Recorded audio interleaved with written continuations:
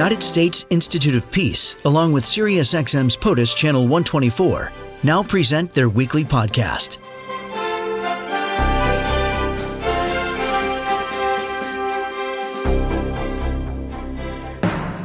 Pressure is mounting on the leaders in Iraq, trying to deal with the rising tensions. Israel, Saudi Arabia, Iran, U.S., all of that is mixed together. Perhaps a reconstitution of ISIS.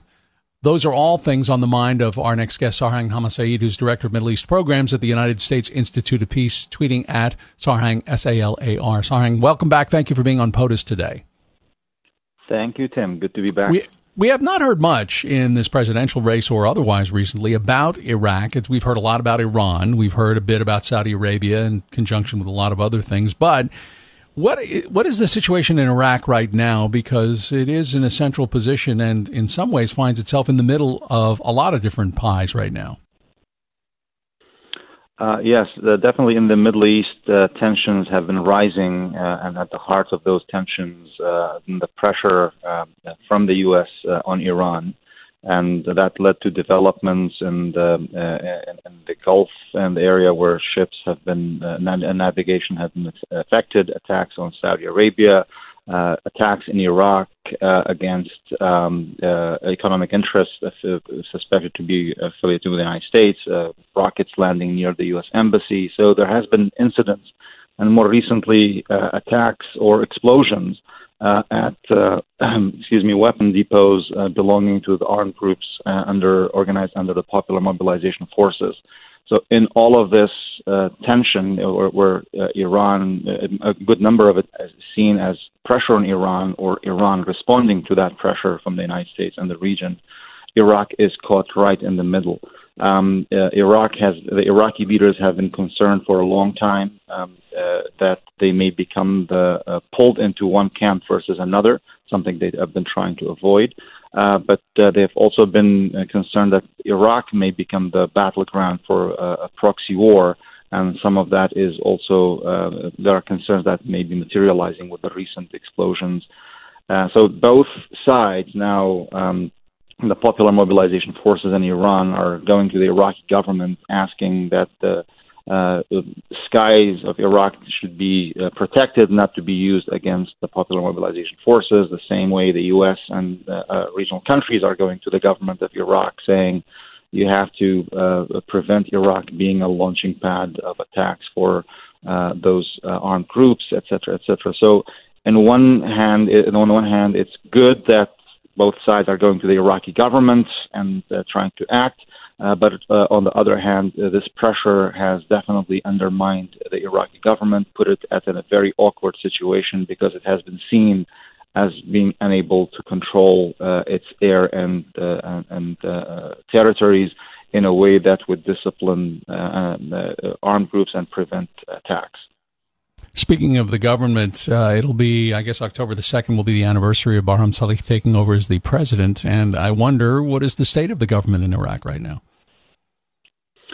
So there has been a slow government formation process that affected things, but now most of the ministries are in place. The most recent ones were the Ministry of Defense and the Ministry of Interior and Justice. But the layer beneath the minister level, the deputy ministers and director generals, appointing those has been a slow process. So the working level of the government has not been coming along as fast. But if you take the bigger picture of Iraq, that process has never been fast in Iraq.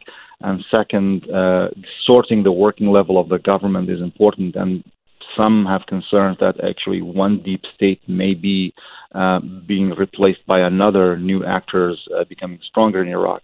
So what that translates to is that the people are still unsatisfied with the performance of the government, and the two building blocks, big building blocks that form the government, the Fatah alliance and the Sa'irun alliance that have been leading two major blocks, Islah and Bina, may be weakening, especially on the Islah side. The helm is Muqtada Sadr, They've lost a big component, Al-Hikma group, that has now formally in opposition. So in Iraq now you have a formal bloc in parliament acting in opposition.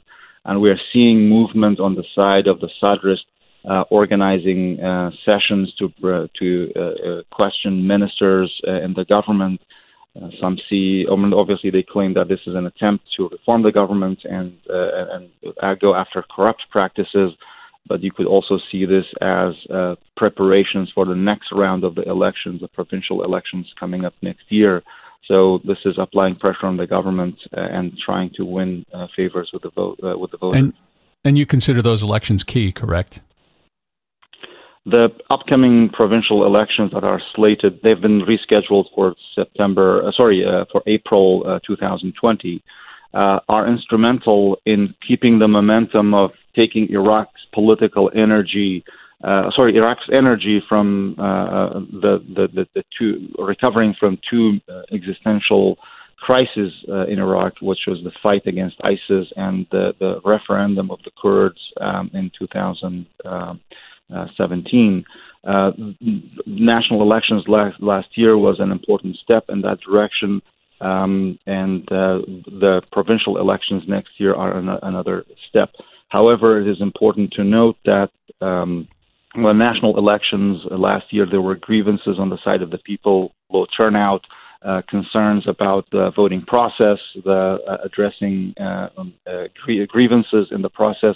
It is really important for the international community and the Iraqi leaders to take the upcoming elections seriously, in the sense that they need to restore at least a degree of the confidence of the voters in those elections, and international monitoring and Iraqi civil society monitoring of the elections is central at all the nodes of the election, in the Electoral Commission, the voter registration, the day of the elections, and the declaration and announcing the results. Sarhang Hamasaeed with the United States Institute of Peace with us. You mentioned ISIS. How concerned are you about a resurging ISIS? I am concerned, and others are as well, in the sense that ISIS as a threat is still there as an ideology. It is there as an operation. They do not hold territory today, but they remain to be active and stage attacks, and that cost lives and that embarrass the Iraqi security forces in areas in Anbar province, in Diyala, in Kirkuk, Nineveh. And these attacks are come in the form of assassinations, improvised explosive devices, kidnapping. They have been regrouping in the sense that they are also collecting taxes or extorting local populations as a source of revenue. So it's not growing to be a threat the way that we have seen ISIS holding territory.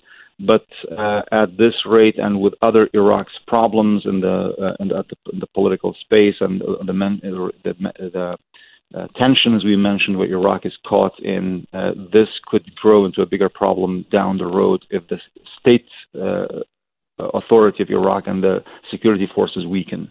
But we are not there yet. Sarhang, thank you for joining us on POTUS today. Thank you. Thank you for having me. Sarhang Hamasaeed, who is Director of Middle East Programs at the United States Institute of Peace, keeping his eye on one of those spinning plates internationally that sometimes falls through the cracks. We need to have experts like him who are watching it, because otherwise something happens and the plate crashes. But Sarhang is tweeting at Sarhang, SALAR, SARHANG, SALAR. This podcast has been brought to you by the United States Institute of Peace and SiriusXM's POTUS, Channel 124.